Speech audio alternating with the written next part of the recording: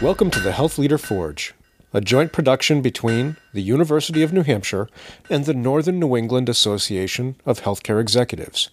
My name is Mark Bonica, and I am an assistant professor in the University of New Hampshire's Department of Health Management and Policy. Today's guest is my colleague, Dr. Vanessa Druskett, Associate Professor of Organizational Behavior and Management here at the University of New Hampshire. Vanessa studies and teaches about team emotional intelligence, helping organizations develop more effective norms and behaviors. In the full version of the interview, we go through Vanessa's intellectual journey from an early interest in social work to work on leadership, teams, and emotional intelligence. We talk in detail about a few of her papers, particularly a Harvard Business Review paper she co-authored called Building the Emotional Intelligence of Teams, which has been cited over 1,000 times. I have included a ungated version in the show notes, so you can click through there and download it for free and follow along if you'd like with the conversation. I hope you enjoy my conversation with Vanessa, and if you do, won't you leave us a review on iTunes, Stitcher, SoundCloud, or wherever you might be listening to this podcast? It helps other people find us. Thanks for listening, and here is Dr. Vanessa Druskett. Welcome to the podcast, Vanessa. Thank you, Mark. It's great to be here with you and your listeners. I want to start with your academic journey and your education. So you started out, got a BA in psychology at Indiana University. Mm-hmm. What drew you to psychology?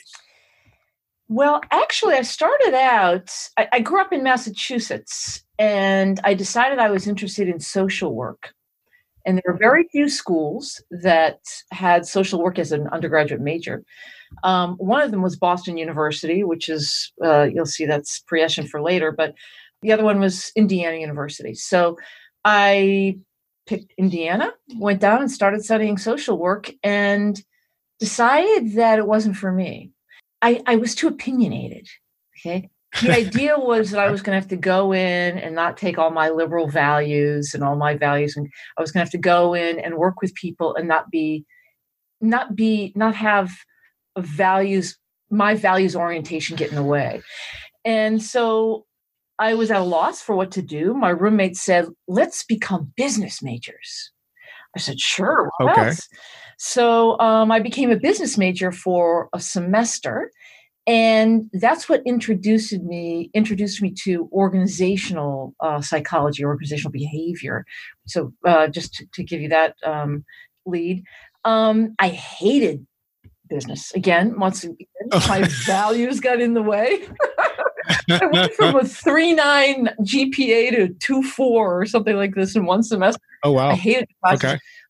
So anyway, at the time I was taking psychology courses, I started taking more and I fell in love with psychology, but I could never see myself doing clinical psychology because it was way too similar to the social work issue, right? But since I now had the business minor, I could see, marrying psychology with the workplace. And so that's what I ended up getting interested in. Okay. So you went from Indiana to Columbia, where you earned a master's in organizational psychology. Was that right away, or did you have some work time in between? I did a lot of things in between. I traveled. Okay. I was a ski bum for a while. But one of the things that becomes really important is during my journey at that time, I worked, in my lifetime at this point, 31 different jobs. Wow. So I'm not talking about different consulting jobs. I would consider consulting one job, right? But I was an explorer. I was always a little bit of an explorer, and I traveled and I worked in different places. For example, I worked on a kibbutz in Israel, and I was working in the laundry for 4 months. That was one of my jobs. And so I got kind of a really good sense of who I was in relation to these different jobs. And what I found was that every job I had, I was a little bit of a different person. So there's something about the context that either turned me on and got me engaged and I was a great employee, or something that alienated me and I just wasn't that engaged. And so I got back from traveling, always knowing I was going to go on in school, and decided that I was going to follow that business, that interest, the marrying between psychology and business. And specifically, I got interested in group dynamics. I started thinking about group cultures or team cultures based on the different places I've worked. And so I picked Teachers College, Columbia Teachers College, because it had some group dynamics information there. And I had some really good faculty at the time, and moved to New York, and that was fun. So it was a great experience there. Great experience. And were you thinking at that point, I'm going to go on, get a PhD, become an academic, or were you thinking, I don't know, stop at the master's and maybe become a consultant or something like that? I always thought I'd go on, but I wasn't quite sure. I was going to see what happened. But I did get involved in research at Teachers College, and I did a bunch of research, fascinating research with some of the faculty there, and that really launched me. At the time, I met my husband, and he was in Boston. And so I couldn't stay on. I decided not to stay on at Teachers College, but I had to go back to Boston if I was going to go on. And so I took a year kind of moving back to Boston with him, and then went back for the doctorate a year later. Okay. And you did the doctorate at Boston University. Yes. Yes. And at that point, social psychology. So what is the field of social psychology? Okay, so first let me say a tough question for me was, do I go into social psychology or do I go into a business school? Okay. And everybody said to me, look, all the theories are in psychology. Business is just stealing the great theories, or organizational behavior is stealing the great theories. So get grounded in the theories within psychology. And at the time, Boston University also had an amazing OB department, and it still does.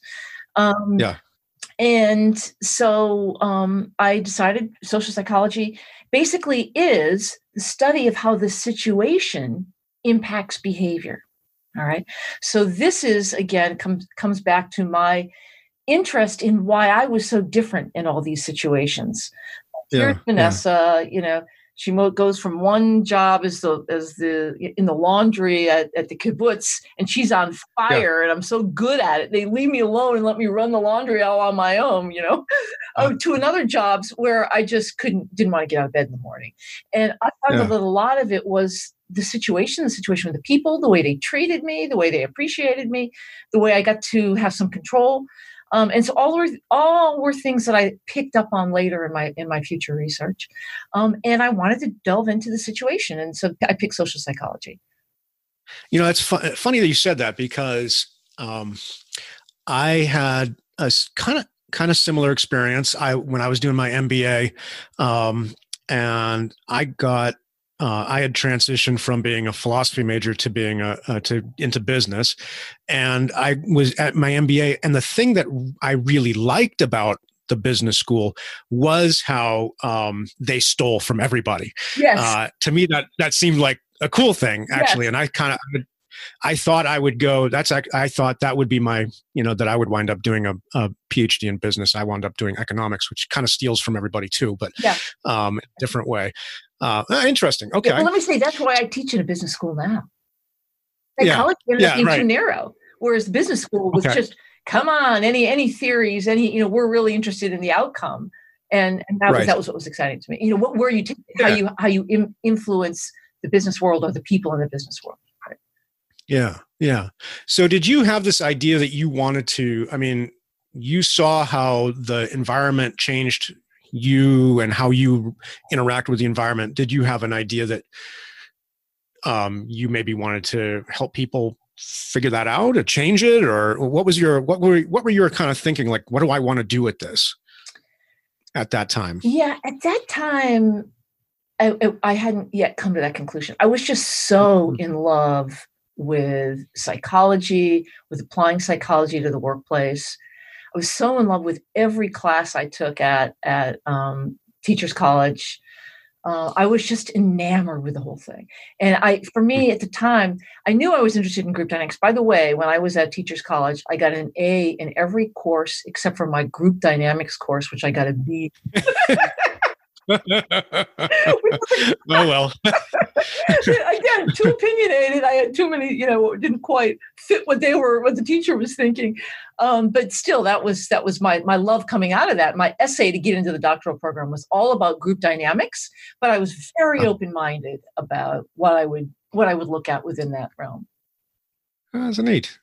Well, so I want to talk about. I've got a couple of papers that I've pulled that I mentioned to you before we got started that I've pulled that you'd written.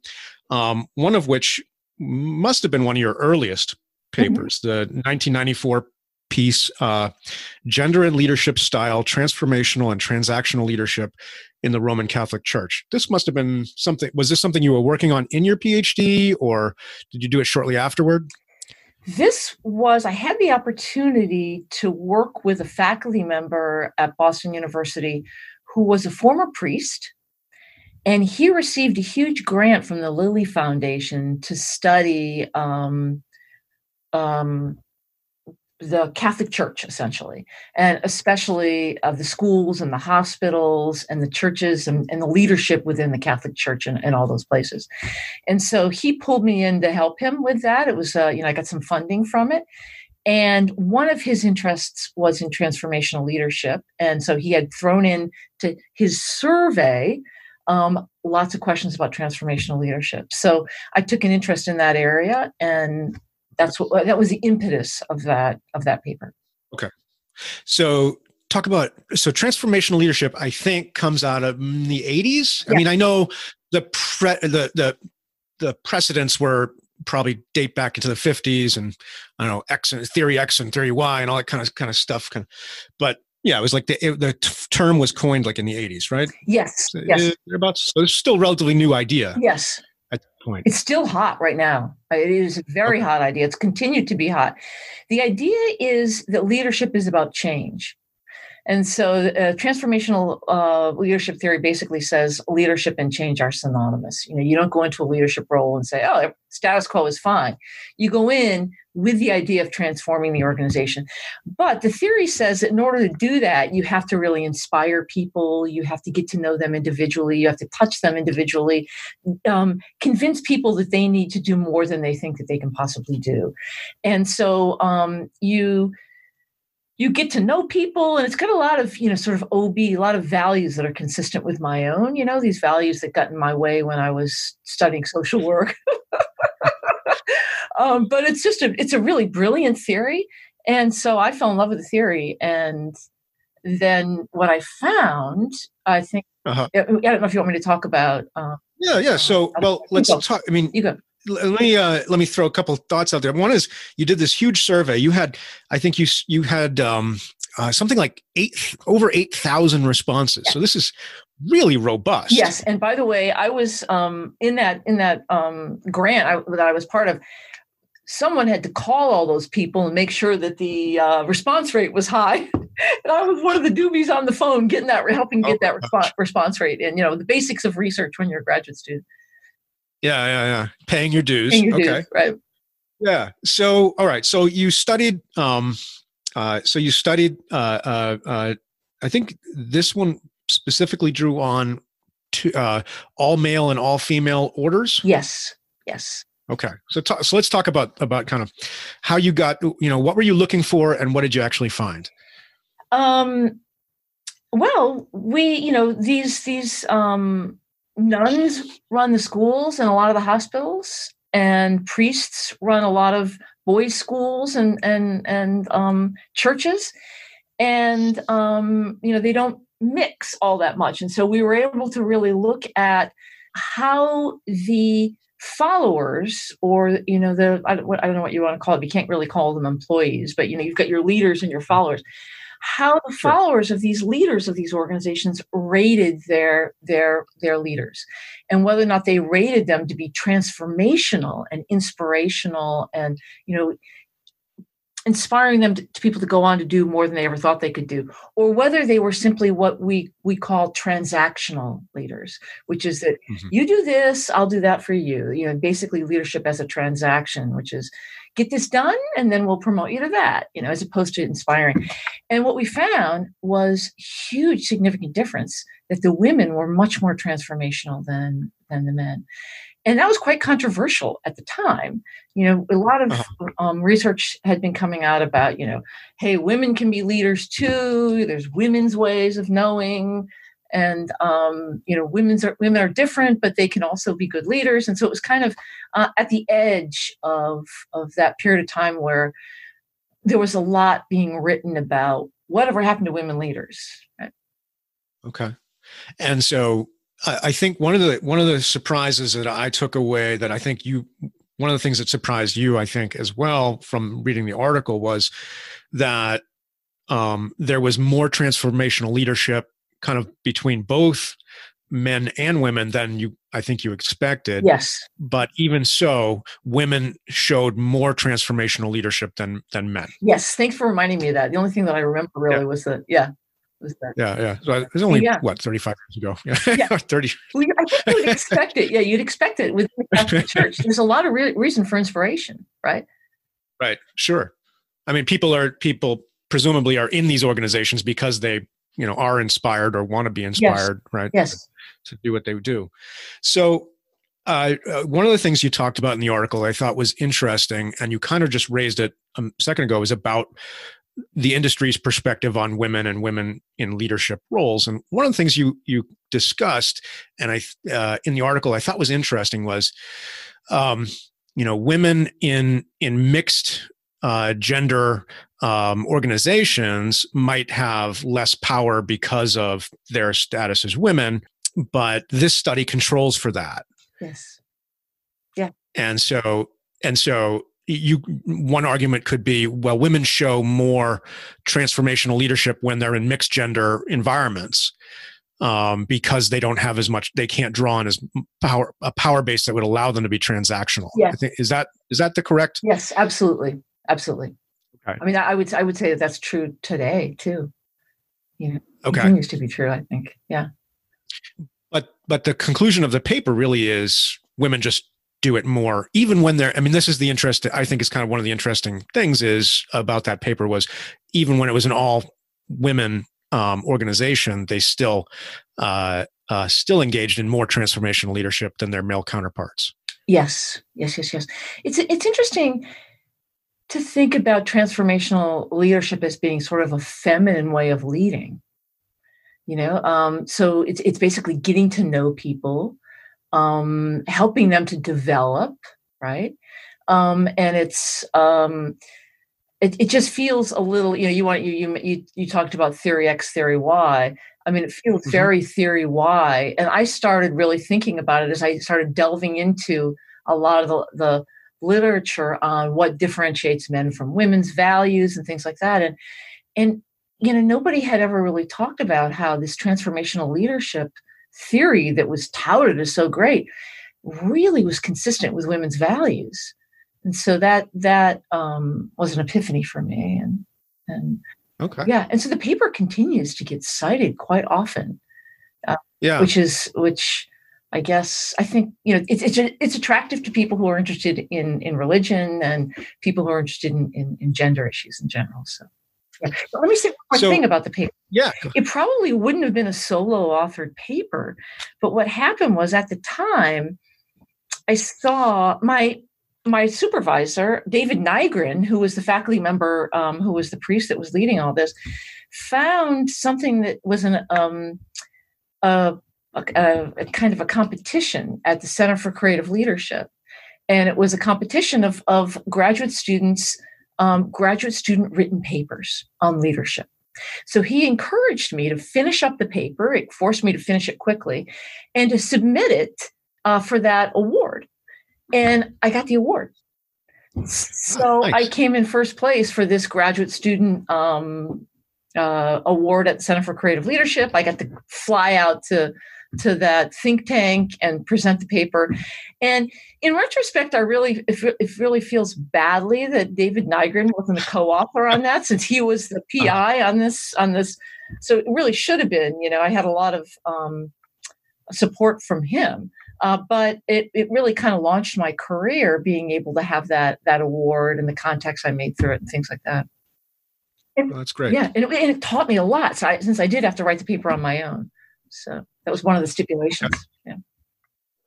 Well, as I read that paper, it struck me that, and I said this to you a minute ago before we got started. It struck me that I could see, doing my little retrospective look at your intellectual career, that you could see the germs of kind of a lot of what you did after, both in terms of kind of leadership and specifically self-managing teams, and also this kind of the importance of emotional intelligence, which in emotionally intelligent teams, which we'll come to in a minute.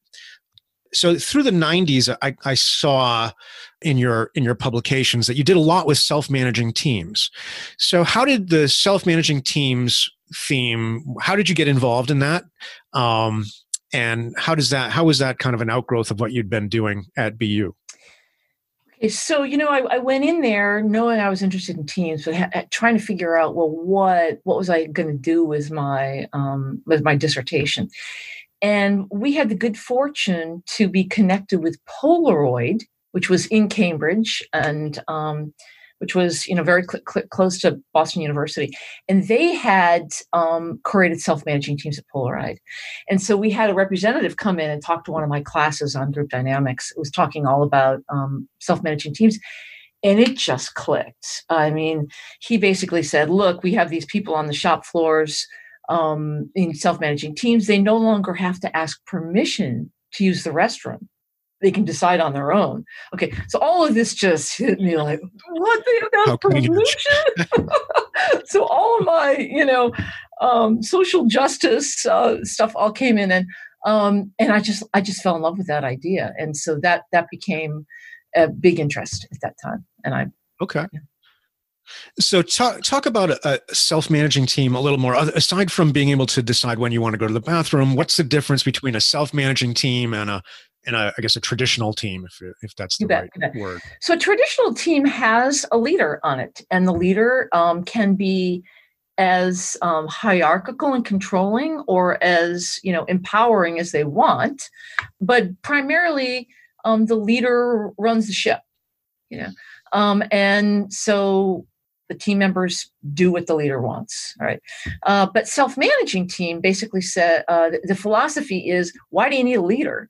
If you can get them to interact, and these are smart people to begin with that know the work, if we put them in self-managing teams where they share leadership, and typically the teams, especially the teams that I started studying for my dissertation, they would rotate this position of kind of facilitator. Right. And so you would always have somebody who was, filling out the schedule and doing kind of the paperwork for the team, but it would rotate, or, whether it rotated weekly or every 6 months. And then you wouldn't have to have someone telling you when to do things, and you could decide things on your own. And so it obviously cut out a layer of management. So it was, economically feasible. You'd have one leader in charge of, say 10 teams. Right. And so you would still report to someone, but the teams were semi-autonomous, Okay. And that's the idea. You still always have a leader. So that's the idea, essentially. How popular is this idea? I mean, I've read about GORE and some other organizations, but I'm curious, how popular is this idea out in the world based on your research? Okay. Well, it waxes and wanes. All right. At the time, I did my literature review for my dissertation on it, and there had been pockets of places. Gaines Dog Food had done it for a while. There had been over in the UK, they had done it in mining teams. And it was always really successful. Motivation went up, team members loved it. But then it would last for a while, and then a new leader would come in and say, I don't want to work this way. So it was always, at the behest of whoever was running the ship at the time, could decide whether they were going to keep it or trash it, whether they were willing to share control or wanted control. And so a lot of it really depended on that. And so my dissertation, basically, the whole literature review basically said, look, it's a great idea. By all accounts, it works well. All the studies that have been done on it show, but don't count on leaders to continue to support it, which is essentially what happened at the plant where I worked. It happens all the time. So it's waxing and waning. Right now, it's coming back under a new term, which is called shared leadership, which is a very big deal right now. And people are trying to figure out, well, what exactly is that? But it always comes down to how much control management really wants to give to the people that they're responsible for. Okay. How much do you, I saw some references to self-leadership, Chuck Mann's work. How much do you do with how important is that literature in understanding effective self-managing teams? So kind of yeah. Is the self-leadership piece important in understanding how a team then is able to build on those units, or can you deal with it at the more macro team level? So, Chuck Manz was one of the first people to start studying self-managing teams. And he got very interested in the idea of self-leadership mattering, in self-managing teams. But you have to remember that I took a social psychological lens to teams. And so my idea was always, what matters more is the culture you create in the team than in the skills you develop in any one individual. So my idea was, coming back to my own self, I was a perfectly capable individual with a lot of different skills, but in some environments I'd use them and in some environments I wouldn't. So so my lens was just very different. So I never used Chuck Manz. I'm sure I referred to it. It was very popular for a while. And of course his research, he was a real starter, led a movement, I felt. Yeah. Well, he was also one of my professors from when I did my MBA. Yes, so that's so cool. Yeah. He's been at UMass Amherst now for ages. Yeah, very cool. Yeah. Okay, so what did you learn that made self-managing teams effective? Yeah. So just a slight background. I went for my dissertation to a plant that had 300 self-managing work teams. And I studied the teams there. And I went down and basically lived with these teams for 2 months, and then came back a few times after I did my collection over time. And I collected all kinds of information from them. But primarily what I ended up using for my dissertation was this information about the norms, the culture that the team would develop. So some teams would just develop a culture. Okay, they'd have rules that sort of engaged them. So let me give you an example. One rule was focused on for sort of feedback and what I called team self-evaluation. So periodically they'd step back and they'd say, okay, how are we doing? What needs to be tweaked? This kind of thing. Another rule that ended up being really powerful was they actually got to know each other at a level. So they could predict one another's behavior. So they would say, well, you're not going to want to do this, you're going to want to do that, and so they knew each other at this level. And some teams just didn't have those kind of rules. They didn't know each other. They never stepped back and looked at. And so what I found was, in the end, a set of norms that I felt differentiated those teams that were really great from those teams that were not so great. And that was the outcome of my dissertation. By the way, another thing that affected my dissertation was that I had handed my survey data, most of my survey data, over to a company that was going to be scanning. It was like early in the scanning technology, right? But we used to have to enter the data one by one every survey, every time. Right. And I gave it to the scanning, and they lost the data. Oh my God! They moved offices, and they lost the data. You cannot believe it. So I think I was the first graduate in a psychology department that produced a dissertation that was primarily qualitative. I did have some surveys. There was one survey in particular that I did not use scanning technology for that I had. But anyway, that's a whole other story. So it was a panic moment. Oh my God. Yeah, it was. But so anyway, it ended up being great data, and I delved in, and it was fascinating to look at. Interviews. I did 3-hour interviews, individuals with teams, all kinds of stuff. Yeah. Just as kind of an aside, do you see yourself as a qualitative researcher or primarily a quantitative researcher at this point? How do you approach problems, or do you do a little bit of both? Do you dabble in both? I dabble in both, but I prefer qualitative research. So that kind of set me on. I mean, I'd never taken a course in qualitative research, but that's what I had. I had to figure it out on the fly. I just love the richness of it.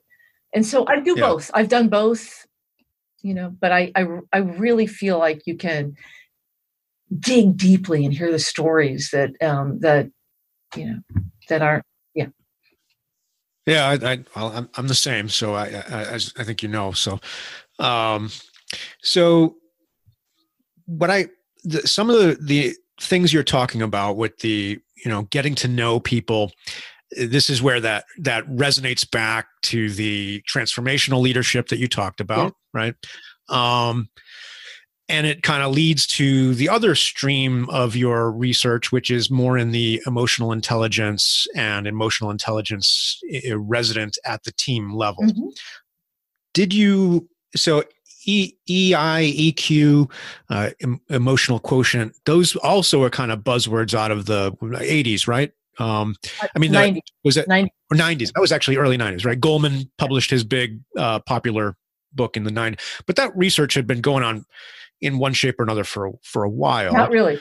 First paper, I think, the first academic paper was published by Peter Salovey and Jack Mayer. Jack Mayer is in the psychology department here at UN. Right. Yeah. And Peter Salovey, he was doing a postdoc with Peter Salovey at Yale. And Peter Salovey at the time was famous for his research on envy, jealousy, things like that. So he was in emotion research. But 1991, I think, was the first year that their first paper came out on that. Okay. So, yeah. So when did you become aware of that? Okay, good question. Great question. And how did you kind of make that link between emotional intelligence and transformational leadership, which you had already been working with? Sure. So when I was in graduate school, I was so interested in teams that I took a bunch of first of all, I took some clinical psychology courses on group therapy, since I was in the psych department. But I also took a 2-year program with a educational institution called National Training Laboratories. I don't know if you're familiar with that. I'm not. Okay. So they are quite famous for training people in, basically psychology of groups. And they use what's called T-group methodology, where you put people in a group and, and it's one way of for people to sort of learn about themselves relative to groups. There are 3 main traditions in that. There's the Tavistock method, which is big with in the United Kingdom. There's the Gestalt method, which was when I was in Cleveland, I was able to learn the Gestalt method. But National Training Laboratories, which is out of Maine, has this T-group methodology. So anyway, long story short, they put you in a group and you study the group and you study each other. You study how the group culture emerges. And what I learned in that was that the primary way to find out what the issues were in a group was to pay attention to the emotion on people's faces. So I did a 2-year program with them. And basically, what I learned was anything you wanted to know about a group was in the emotion that you were catching from the others in the group. Emotion is contagious. You could see it on the faces. So people's frustration. Okay, what are they frustrated about? So everything you needed to know about facilitating a group or what the problems currently were would emerge out of the emotion that was being experienced by group members and that was contagious within the group. Does that make sense? It does. Yeah. Yeah. So that's where I first learned about the power of emotion in groups. It's powerful, I'm telling you. Yeah. Yeah. And so then how did you tie that to leadership and take it to that next level? Sure. So I had been talking about emotion in groups and, writing about my self-managing team stuff. And I was at Case Western Reserve for 8 years, where Richard Boyatzis is. I don't know if you recognize that name. He's one of the authors. I recognize, but I don't. Yeah. So he's one of the authors in emotional intelligence. He was Daniel Goleman's roommate at Harvard during their PhD program.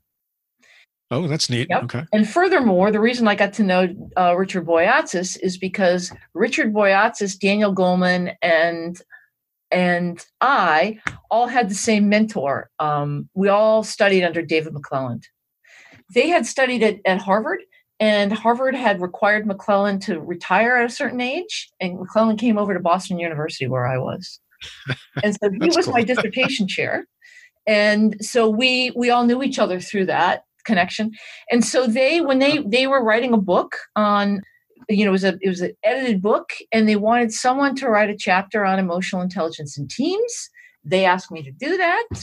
And that's how that started to emerge. I contacted a good friend of mine from graduate school, Stephen Wolf, and we wrote a book chapter on what would an emotionally intelligent team look like. Okay. Well, let me ask you a little bit about emotional intelligence as a construct first, and then we can, and hopefully this actually makes sense this time, to go from individual emotional intelligence to group emotional intelligence. Or or am I getting that wrong, like I did with self-leadership and self-leading teams? No. Do you think there's a connection? So in that case, you do see scaling kind of important. But again, I come back to norms rather than individuals. So rather than looking at individual emotional intelligence, which I'll explain in a second, rather than that building an emotionally intelligent team, I look at how do you create an emotionally intelligent culture? Okay. And so that's what's different. Well, let's talk about emotional intelligence for a minute, because that is of interest to leaders, and I think in general, and then let's talk about how that kind of all fits together with your larger theory. Yeah. So it's a complicated topic that it's hard to say in a soundbite, but I'll do my best. Basically, the idea is that our brain is I'll explain it the way that who's that guy that I always talk about all the time? I can't think of his name. The Nobel Prize winner. You think of Kahneman? Yeah, Dan Kahneman. I love that. Kahneman? He's just amazing. Yeah. He talks about system 1, system 2. This is what I like to talk about because it's so logical. System 1 essentially is our old brain. It's really the bottom of the brain. Some people talk about left, right, but it's really the bottom of the brain, close to the brainstem. It was the first part of the brain to evolve, and it picks up everything from emotion. So we didn't have, a verbal cortex in those days. We didn't have language. Everything came from instinct and emotion. All right. And then our ancestors developed what we call the prefrontal cortex, which is the analytical part of the brain, which is how we solve math problems, and we're logical thinkers and things like that. But what a little known fact is that the emotion part of the brain never shuts off. And so we used to think that they were two different things. Leave your emotion at the door. You're not going to use your logical brain. Turns out that that's just not true. We never turn off the emotion part of the brain. And so what the emotion part of the brain does is it provides us with valuable information about the social situation or the situation in general. All right. Oh, interesting. Okay. So it works super fast. The emotion part of our brain takes in, and I'm going to say this slowly because it's going to be shocking to you, 11 million bits of information per second. Wow. And I've seen the research paper that discovered that. 11 million bits of information per second, 10 million of which comes from our eyes. All right. So what this means is that a lot of the emotion part of our brain is working at an unconscious level. It's involuntary. This is not something we have to turn on.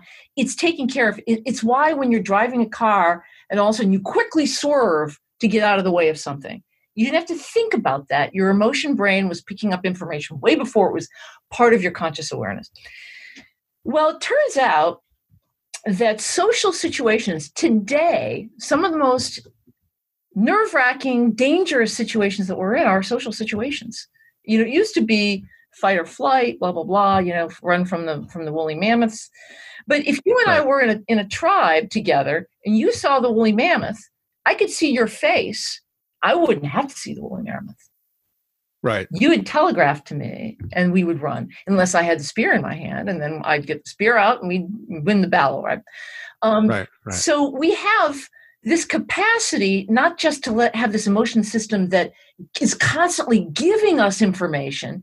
We have a capacity to read the emotion on other people's faces. So that we have what are called mirror neurons that pick up on other people's emotions, and we literally catch that. So we think about emotional intelligence as information that comes from two sources: yourself and your own awareness of the situation, and the people around you and what you pick up from them. So that's part of it. But basically, emotion is information, and it is affecting your behavior constantly. If you're not aware that emotion is affecting your decisions, then you're letting emotion get in the way of your decisions. There's no such thing as making a decision unless it's a math problem without involving emotion. And if it's a math problem, you have to control your emotion and turn it off as best you can so that you can focus on just the logic of the math. People who can't turn off their emotion, they're scanning, do really poorly on math. Yeah.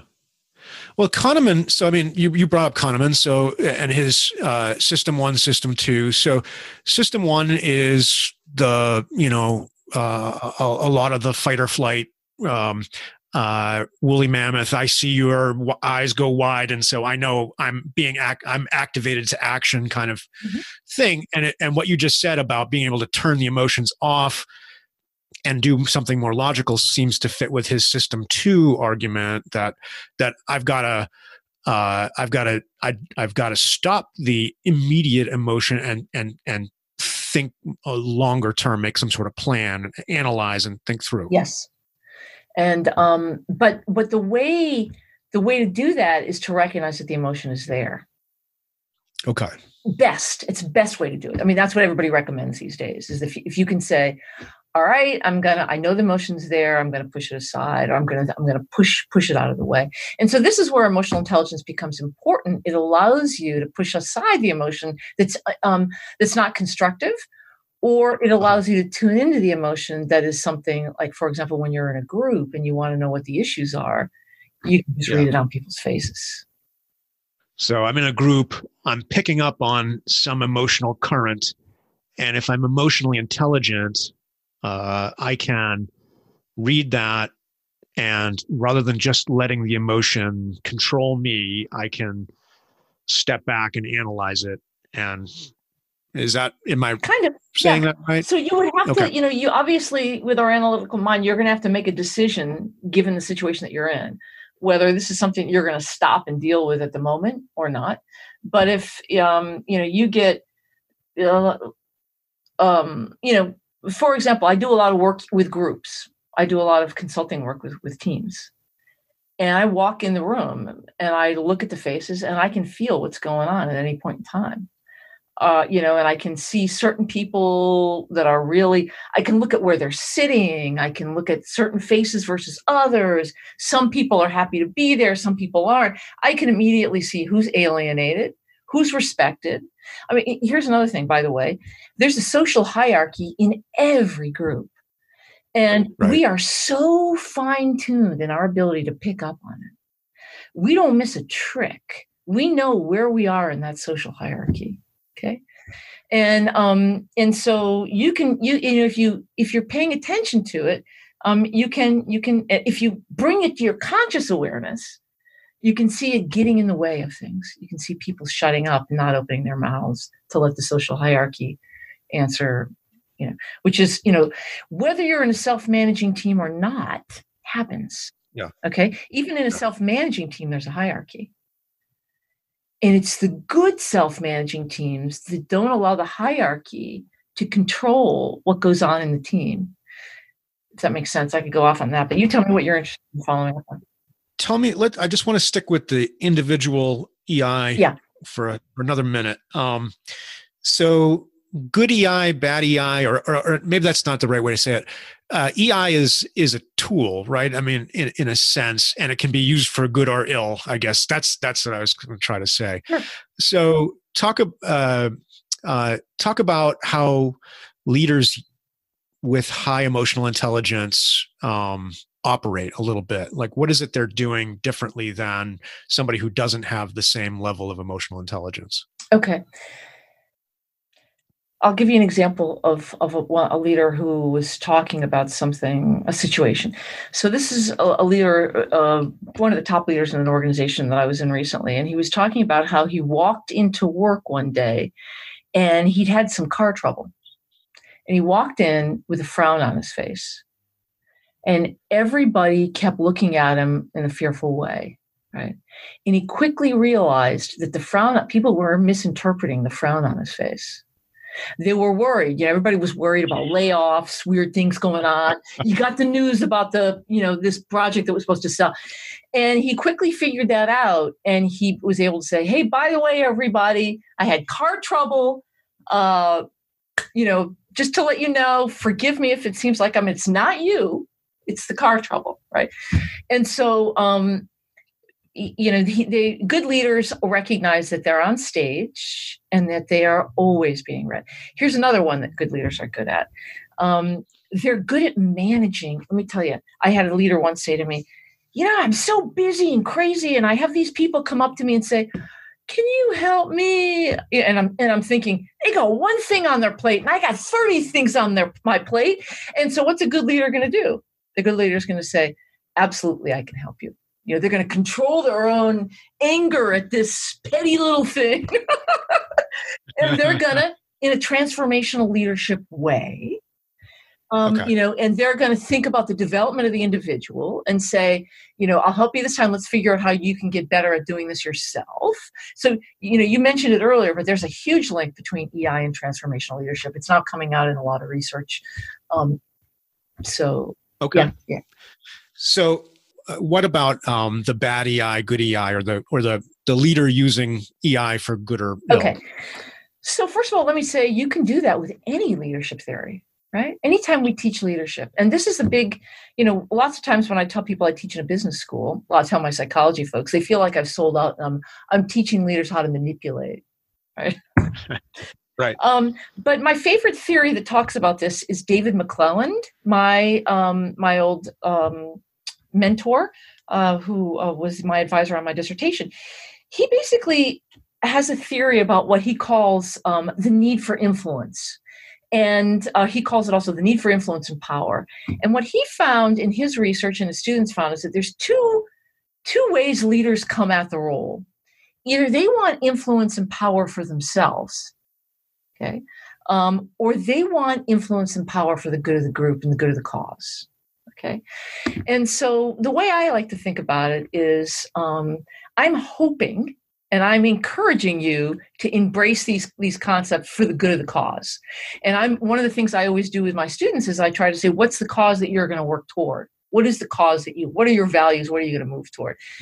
Self-aggrandizement or anything like that is not good leadership, right? And so that's how I think about that. Okay. All right. So, but if you could potentially be a very emotionally intelligent leader and manipulate, really all that comes down is you're just really good at manipulating people. Yes. Yeah. All right. Same with transformational leadership, any leadership theory. Yeah. Sure. Okay. That's yeah. So it really kind of comes down to what your goal is. So your end matters. Yes.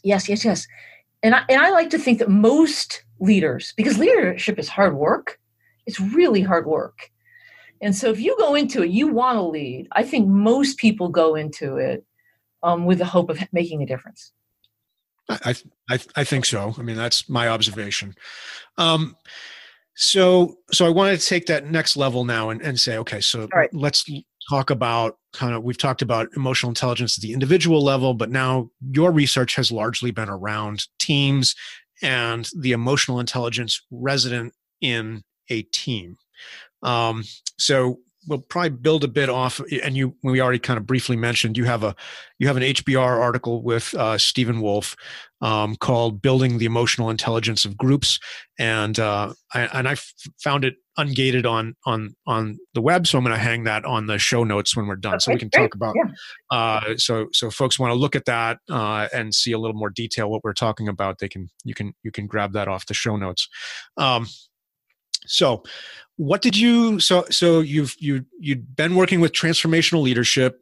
You've been working with self-managing teams. How did this come together to kind of influence or help create your theory about the emotional intelligence resident in groups? Okay. So back to my idea of individual skills, individual abilities not mattering all that much in a team. And what really matters is whether or not the environment you create brings out the best in you. Okay. And so what I was interested in doing was creating this model. And this is what I had from my dissertation to begin with. And then we tweaked that model somewhat. Was a model of the norms that allowed people to get to know one another and value one another, which brought out the best in people. Okay, so everyone was included. Keep in mind that these were self-managing teams we originally were studying. So it was really about knocking down the hierarchy and really using the resources in the team. And so I started doing some more digging around. And one of the things that I found in the literature, and by the way, one of the most interesting things about the emotion literature right now is it's linked to social neuroscience, right? Okay. I got to acknowledge that this is the most fascinating piece of this is how the brain works and all this. But it turns out that whenever we go into a group environment, we have these primal social needs that need to be met. And if they're not met, our emotion, we have uncomfortable emotion emerge. So we basically created a model that would enable people to be comfortable, have their social needs met so that their emotion would be at the service of positive outcomes in the team, right?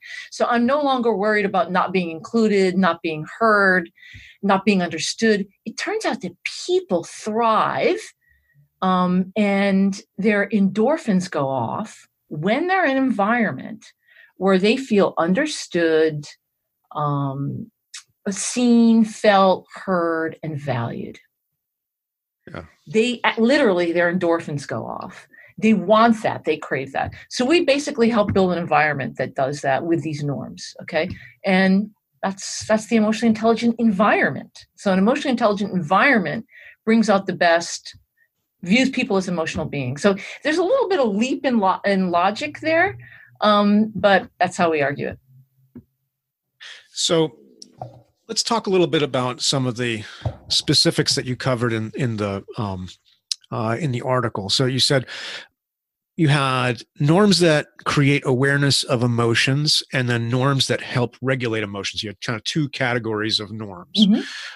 And then, so within the norms that create awareness of emotions, you were just talking a little bit about, one of them you have listed as interpersonal understanding. Mm-hmm. So that's that piece where you were just talking about where, like, if I feel listened to and heard, then I'm going to feel more comfortable. Is that?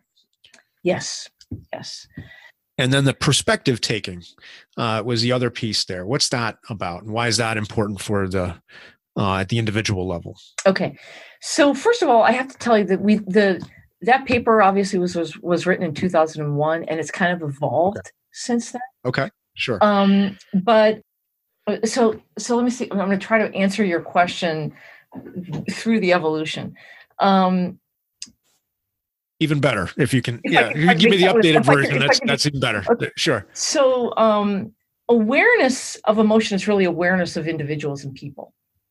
And turns out that interpersonal understanding, as we went off and studied it in many different organizations, becomes really, really important in teams. It was most strongly linked to performance of anything we studied in teams, which piqued our curiosity.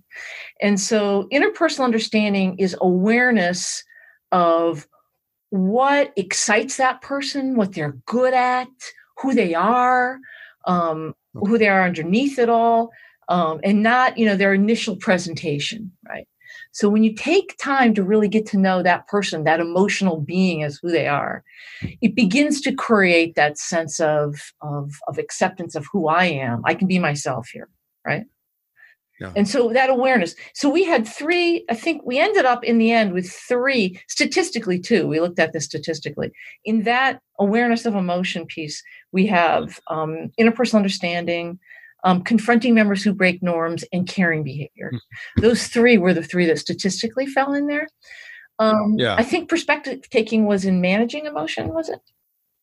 So you had perspective taking as norms that create awareness of emotions, and then you had confronting and caring as norms that help regulate emotions. Okay, so it turns out that statistically, they don't fit in this awareness and regulation clumps. They factor analyze into individual level, team level, external level. So interpersonal understanding, confronting, and caring are one individual level thing. Team self-evaluation, and we no longer, seeking feedback fell out. It was completely, team self-evaluation and seeking feedback were one and the same. Creating resources for working with emotion, and I think proactive problem solving is underneath that. Those link together. Although proactive problem solving also somewhat links to the external. Oh, and creating an affirmative environment. Yeah. Optimism. We now call that optimism. Those link together. And then the final one is the external boundary. So that's how we talk about them now. Okay. So the columns still kind of stand, but it sounds like you've kind of mixed the rows, if you will. Yeah, I no longer think about them as being awareness and regulation. That's interesting. Thank you for reminding me of that. Maybe I should be. Maybe at least I should be remembering for anybody who reads the article, they need to know that that's what they're thinking. People, by the way, the article's been republished 4 times in books by HBR. Yeah, it's a huge seller for them. People like it's been cited more than 1,000 times, so it's had a lot of influence in the field. It has. It's been cited by a lot. I get a lot of requests for it. Yeah. So some of this stuff that kind of, so you were still thinking individual level. We've got norms. So for example, norms of confronting, right? So that's a tough one, right? I think most people don't like doing that. Right. So how do you create, and a lot of times when it happens, people get very defensive. So how does a effective team deal with that then? Brilliant question, Mark. Brilliant question. So let me say this. First of all, I took a lot of flack for calling that confronting. A lot of people got really upset with me because it was as if I was advocating for people to be rude to one another. But in my original research, which had been done on the shop floor, the norm was really confrontational. People they knew each other so well that but then they were softer for some people, a little bit harder. But the idea was you didn't let this stuff pass. If somebody broke an informal rule, you didn't. And in the not so good teams, over and over, I heard, well, I don't want to disturb them.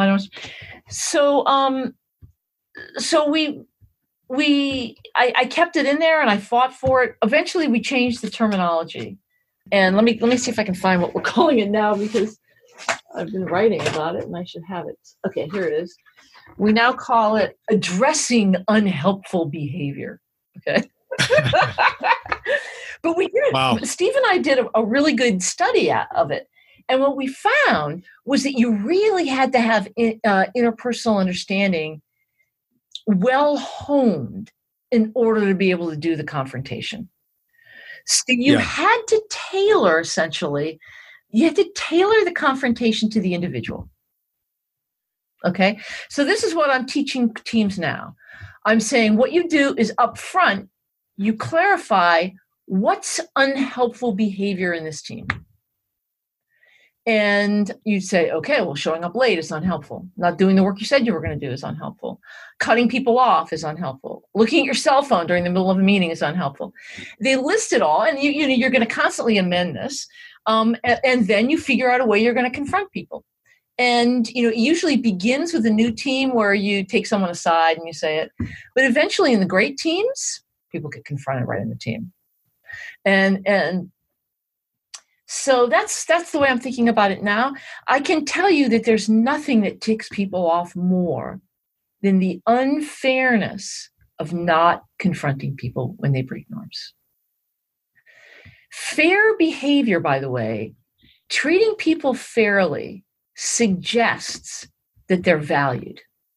So let's come back to this social need. I mean, this is literature. This is all in the psychology literature.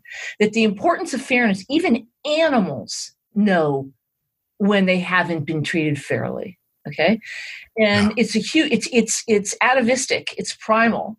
And what we now know is that when you are treated unfairly, you don't feel valued. And so this is an important norm. You need to basically give people a heads up ahead of time and say, we're going to call you out if you do this. And then you need to treat people fairly. I'm not, I don't know the experimental economics literature as well as I probably should, but I know they're in the experimental economics literature. They've done games with that where people got treated unfairly, and then and in the next round they were willing to sacrifice like higher payoffs for themselves to punish the people who treated them unfairly. Yes. So even though they wound up with less money themselves, they're all into punishment. Yeah. That's what you get. Yeah, retribution. It's all about retribution when you're treated unfairly. Right. I mean, it's a real affront. Yeah. It's a major affront to a social need. And your social need is to feel valued, is to feel like you matter. The label that is used in the literature now that I've been using lately is you want to feel like you belong, that you matter to this team. People are going to care for you. You're in an environment where we care for one another and we have each other's backs. People thrive in those kind of environments.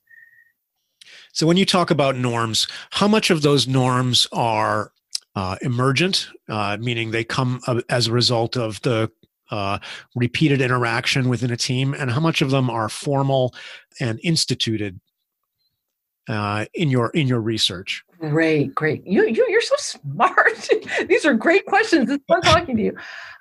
Mostly because I sat in your class and listened to you talk about this. Maybe. So. But actually, I'm drawing on. But what's interesting about this, I just want to is, and I don't know if you're familiar with the institutional economics literature at all. Oh, really? But there's that was actually a big area of my study back when I was doing my PhD, and so hearing a lot of this discussion about norms and emergence is a big theme in that literature. Sure. So it's just kind of interesting. I'm going to have to write that down and take a look at it. I have looked at a lot of game theory and things like that. I think you might like Doug North's work. I'll send you. Great, thanks. Yeah, thanks. He's got. Yeah. Okay. Anyway, let's hear your version of it, though. All right. So emergent norms versus formal imposed norms. Yeah. So we actually think about them as descriptive or prescriptive norms, right? So are we just describing what has emerged, or are we prescribing what you're going to be in? So first of all, norms always emerge. Behavior is never random in a group. At the very first meeting, we know important norms emerge. But we also know that norms can be prescribed. You can change, you can manage a team's culture by intentionally defining and supporting specific norms, reinforcing certain norms. And so a lot of great leaders know this. Norms come from values, and they call out behavior that's inconsistent with the norms. Okay. And so they define carefully. This is the intervention that I most teach for team leaders, which is to come up with a set of norms, and I offer my norms from my research. And, but I also say, you got to pick norms that work for you, that work in your environment. But the idea is that you want to enforce them and you want to, reinforce them. So it's not my idea. Basically what we're now learning, a couple things. Well, let me step back before I say that. Norms come from the top down. They're not egalitarian. People with power define the norms. So if I look at my undergraduate groups, I look at the kids with the greater status in the team. They're the ones that primarily, unless someone intervenes around them, they will define the norms. And I saw this a lot in my original work when I lived for 2 months in that organization.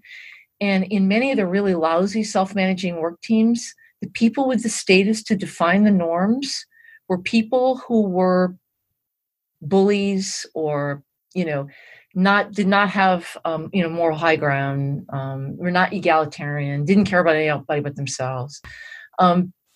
So anyway, and a lot of norms just emerge and nobody realizes how powerful they are until you tell people, like, let me give you one norm that I talk a lot about because it was a powerful intervention that I created in a team once. When people pick up their phones to check their texts in the middle of a meeting, like I'm doing right now to you. Yeah. Vanessa's showing me her phone. Yeah. This is going to be audio. Okay. They don't do that indiscriminately. They only do that when certain people are talking. All right. So the status hierarchy, it's the higher people in the status. You'd never do that for people who are high in the status hierarchy, however it's different. You only do that when people who are lower in the status hierarchy start to talk. All right. But the norm is you can pick up your phone. So who sets those norms? It's always the powerful. They don't even notice it. They don't even notice people. So if you would say, hey, people pick up the phone in your team, people in the higher status say, no, they don't. They do not. Because they don't when this high status person's right. Right. Okay. That's awesome. and this is the kind of stuff that creates problems in a team. So what we now know from research is that people that are treated as if they don't matter, they don't belong, they're not part of the one that's cared for, they have really bad remedial behavior. They lose control of their emotions. All right. And people always say to me, but you mean you just have to take it? You can't fight back when people treat you like that. You just have to take it. Unfortunately, when you fight back, it doesn't help unless someone with high status signals to the group that they want you in. It's a fascinating line of research. You have no idea. And so it's fascinating. But so anyway, what I advocate is getting to know one another, creating norms that are quite clear, and blah blah blah. You get the rest, right? Yeah. It's interesting hearing you talk about the getting to know each other. So one of the projects I've been working on for the last couple of years is, and I think I've probably told you about this, is I've been interviewing former military leaders who were leaders in the military health system, who retire from the military. So with the idea that, they've spent 20 plus years in the military in that system. So they're pretty institutionalized, and they leave that system, retire, and go to become a leader in a non-military civilian healthcare system someplace. So not associated with the federal government. Yeah, fascinating. And one of the most common things they talk about is this getting to know your employees and getting to know the people.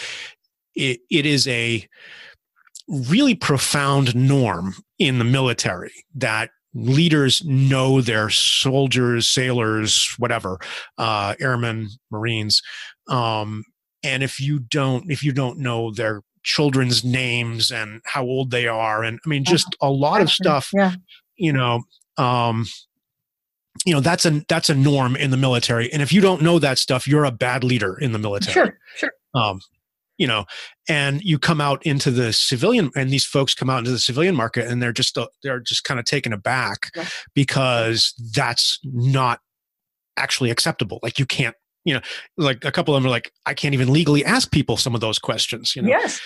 Yes. And so that's one of the things that they really struggle with is that, the intimacy that leadership had in the military versus what it has in the civilian environment. And it probably varies from, and there's probably different ways of getting that information and so forth, I imagine. But that was triggering as you were talking about. Yeah, that's fascinating. I never heard that about the military, but it makes sense to me. I mean, whenever I have students who've been in the military in my MBA classes, they are so powerfully positive around that kind of issue about students getting to know one another, the community.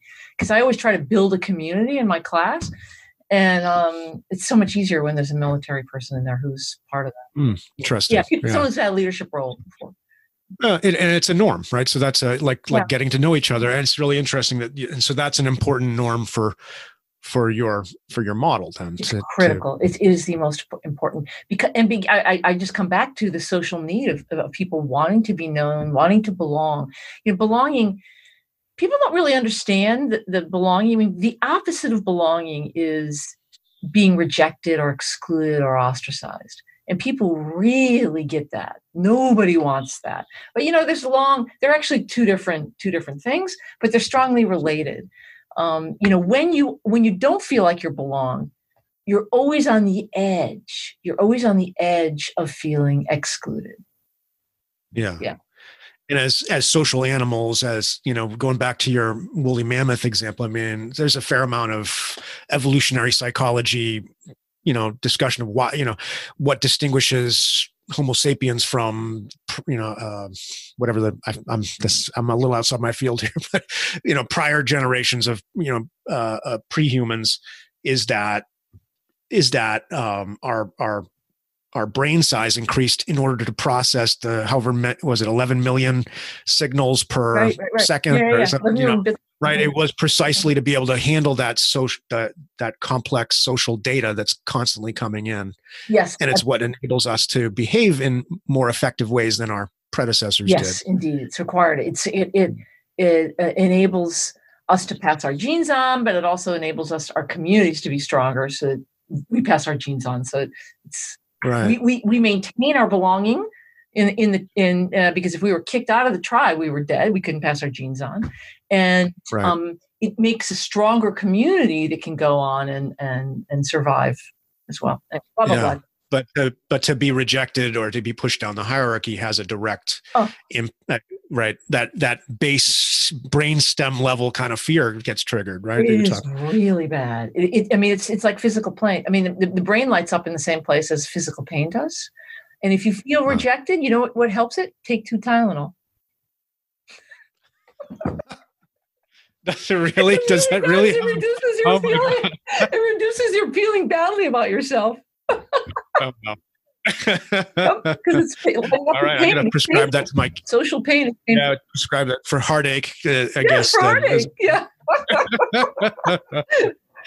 Well, so in your paper, or it's a chapter actually with Wolf, Komen, and Messer, you take this idea of emotionally competent groups and their norms that build social capital, which then builds a task-focused processes, which then leads to team effectiveness. Can you talk about that kind of construct a little bit? Is that something you're still working with, and is that still valid? Because I know this is also like 15 years old too. But yeah, it is. I'm thinking about it a little bit differently now, but yeah, absolutely. So the way I think about it these days is that we're asking a lot more of our teams. We can let's talk about, for example, let's bring up in a healthcare setting, teams in a hospital. Okay. Great. So we're really asking a lot, much more of teams than we ever have in the past, in the sense that the information that they have available to them is much larger. There's information overload, and the problems are more complex than they've ever been. And there's so much information; it's much more difficult for individuals to make decisions without a team. All right. So I'm assuming, and this has been my assumption of the medical environment, that if you've got good people around you helping you make a decision, whether it's a team of doctors and nurses, et cetera, helping you, we're all looking at different pieces of information that matter. I mean, the problems and the analysis and the weaving in and out of all this information is much more complex than it used to be. The dilemma is that, coming back to the economics literature, people are wary of teams. Teams are threatening. Oh, okay. Teams can be threatening because you have this idea that you can be excluded. Okay. Huge literature in the psychology literature about people not sharing their information these days, not sharing everything they know, for fear of stepping on people's toes. For many different reasons. One of the reasons why psychological safety is so important these days in all these environments is that despite the fact that they need this information more than ever, the world in teams is very scary with all these different hierarchies. All right. Besides the fact that a lot of the information that I have, if I share it with you, it's no longer mine. Okay. If I could just tell you, I mean, there is this fascinating paper about how much information people will actually share. And people are so smart, they only share as much as everybody else is sharing. and no more. The level at which everybody else is sharing, because your information is your power, right? And so there's a lot of situations where we're asking a lot of people, but there are tripwires. You can step on the doctor's toes and say something that gets you in trouble, right? We all know this. So you conform with what the hierarchy. You could lose your job if you, or your ability to be in the emergency room if you're not following orders by these doctors. You could share all your good information, and then the other nurses or the others could have it, and then they've got what you've got, your secret way of doing this or that, right? And so there's a lot of disincentive. It's being part of a team is what we call a mixed motive task, right? Okay. Come back to the... And so my argument, the argument that I'm making now is that you have to create an environment where people feel like they belong and they're part of something important, and that they have some control over the environment in order to get them to fully embrace the task at hand and to give more, the more pro-social information. So they're not thinking selfishly, they're thinking pro-socially. So coming to the task behavior, if you want people to really give to the task, don't be naive and assume they're just going to do it without creating an environment that's conducive to this.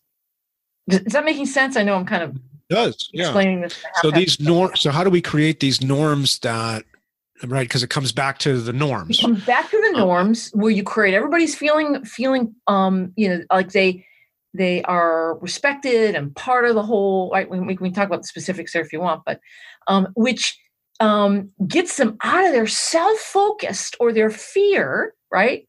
Makes them feel more psychologically safe.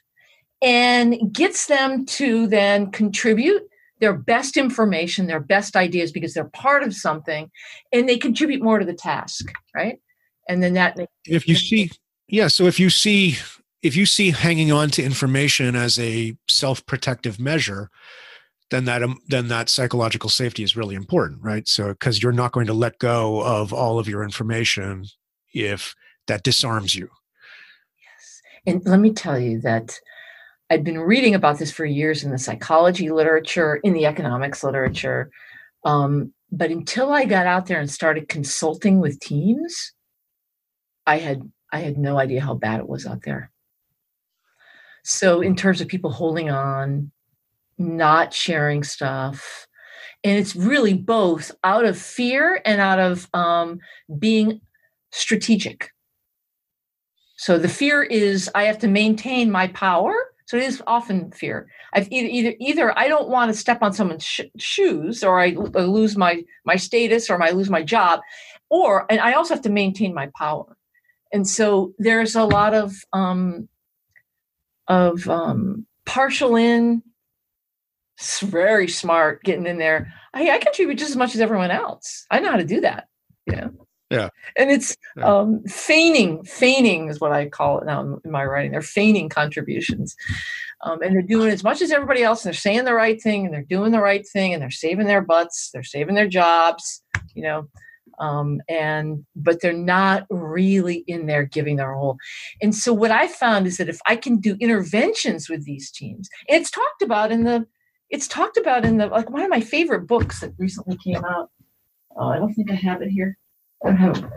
Is about a team coach that it's called the $1 Trillion Coach. Okay. Have you heard of it? I have not. Okay. Team coach that worked with Steve Jobs, he worked with Apple, Microsoft. They call him the $1 Trillion Coach because he coached the teams for all these great leaders. And what he did was he built, what they're saying is that we all know Steve Jobs was a jerk, right? If he hadn't had a coach coaching his team, making everybody feel like they were belonging, getting people out of being selfish and not worried about conforming, they never would have created the great things that they did. Wow. Yeah. And this coach argued that you have coaches for individuals, you have coaches for sports teams. What makes you think you don't need a coach in a company? And my argument is you don't necessarily need a coach. You need a leader who thinks of themselves as a coach and who creates the environment that enables people to be this way, right? Blah, blah, blah. So is that okay?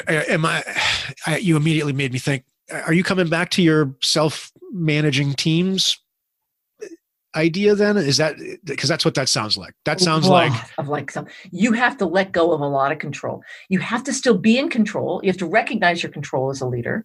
But you have to, and you have to enforce the norms.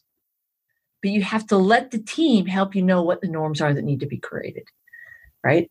Because you don't see them, because nobody picks up the phone when you're talking. Right. So you help them, let them tell you what's needed, and you continually tweak it, right? With this team self-evaluation continually, and you help them feel, and you give them a lot of control, but you still have to be there ready to be the leader when you need it. I'm not a huge proponent of self-managing teams anymore. Oh, okay. What I'm a proponent of is leaders who give up control, who are willing to give up control and step in only when the team needs them. And behave more like a $1 trillion coach. Behave like $1 trillion coach, behave like a transformational leader, and not be overly controlling. Yeah. Which is hard for doctors. Okay. So let's kind of, I wanted to make that kind of final leap. I've gotten to know you over the last couple of years because we've both been involved with the New Hampshire Physician Leadership Development Program that's being run at UNH out of the Paul College. And so you and I got to watch you teach a number of seminars to a group of physicians who were coming to learn leadership skills so that they could move from clinician to clinician leader. So what have you learned about, like physicians and their and the healthcare system through that experience, and what kind of leadership they need to learn? Sure. So let me first say that the group that we're working with is a self-selected group. So these are people who want to move into leadership or are being encouraged. And so they're already a group of people who are not, I think, so hard to work with. But I've heard horror stories. One of the things we know, and this has been true, I've worked with a lot of engineers, but there are certain jobs. I mean, to become a doctor, you have to do so well on cognitive tasks that you have not honed your emotional intelligence, right? You haven't had to hone your emotional intelligence and your ability to empathize, and I think that the system, just like it does for lawyers. I've also worked with lawyers, and lawyers are really hard to work with. Because they're rewarded for being better than other people, right? Good judgment skills. Anyway, this group that we've been working with, they really get it. So one of the pleasures of working with them is how smart they are. If you give them an argument, they get it. And they're motivated to want to take it on and learn it, and like no other group I've ever worked with. So first of all, I want to say that the dilemma is that they're taught, and it's our friend, it's our mutual buddy. What's his name? Neil Meehan, who told me this, and so I know this from Neil. They're trained to know that they are the person who stands between death and life. They have to be the decision maker. They cannot shirk their responsibility. They have to know what matters. And so they have a hard time letting go of control. And they're trained that way, and they're rewarded for that, right?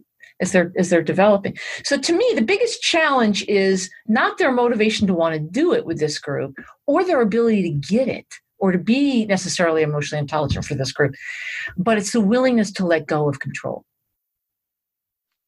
Let in the information from the team, right? So where have they shown hesitancy to let in the team? So I've been working with them to examine the norms in their teams.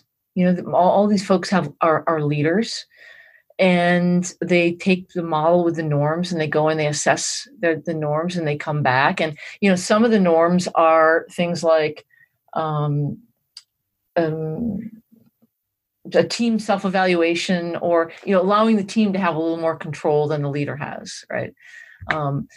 And they come back with a read on the norm, which is more them in control than the team members being in control.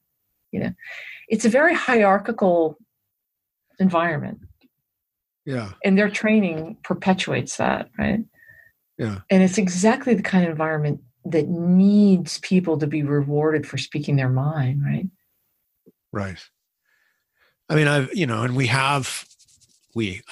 speak as if I was still in healthcare. I mean, we are trying in healthcare. I know we are trying to create better opportunities for people to speak up, particularly in pre-surgical situations. They now have a formal timeout where everybody has to agree that this is the patient and this is the thing we're doing, and which sounds a bit silly, but there's a real problem with wrong site surgeries and all those kinds of things. And when you are a patient in that situation, it seems like they're playing some sort of game, but it really is it's meant to be a norm that allows people to speak. Yeah. Right? Yeah. I think it's really powerful. I think it's really positive. Yeah. I think that's working really well. Yeah, I would say. Although I just had some interesting experiences with my dad in a hospital, and my 89-year-old dad has recently had surgery and has been in and out of hospitals, and it's been fascinating to be a fly on the wall while these things are going on. Yeah. Especially now that you've seen and interacted with these leaders. Yeah, not with the hospital that we've been working in. He's right. Yeah. Different hospital. Yeah, and to see the hierarchy at play, to see the hierarchy and just the whole all the way on down. Yeah. Yeah. Huh. I'm curious. To wrap up and now to just wrap up our chat. Where are you going now with your research? What's the most exciting thing you're working on? Well, at the moment, I am trying to get a lot of writing done. So we've collected a lot of data, and I have been seduced to go out and do a lot of consulting work. So what happened is that we created this survey to collect data with, and then all of a sudden we were asked to use it in companies. And then all of a sudden people started inviting me in and using the survey. And so I've had this great pleasure to take all the skills that I've built over the years and to be working with teams. But it's completely distracted me from publishing all the research. I mean, you had to dig pretty far back to find my published articles, right? So at the moment, I'm writing things up.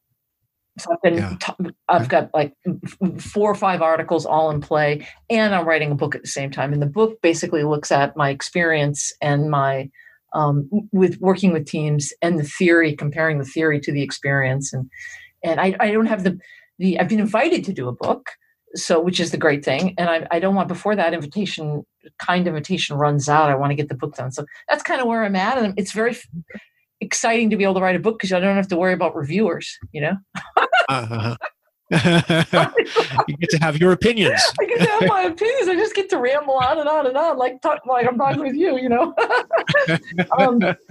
and that's fun. But I also really need to get those articles out. Otherwise, I'll, for the career that is. I know you do. Yeah. I feel you. Well, thank you so much for your time today. I appreciate it. It's been a lot of fun. Yeah, it's been great fun for me too, Mark. Thanks for inviting me. I'll see you soon, I hope. You've been listening to the Health Leader Forge, a joint production of the College of Health and Human Services at the University of New Hampshire and the Northern New England Association of Healthcare Executives. Please go to our website, healthleaderforge.org, for more information or to leave comments about today's podcast. Look for Health Leader Forge podcasts on iTunes, Stitcher, SoundCloud, and other podcast distribution sites. Thanks for being a part of the Health Leader Forge community, and we'll talk with you again soon.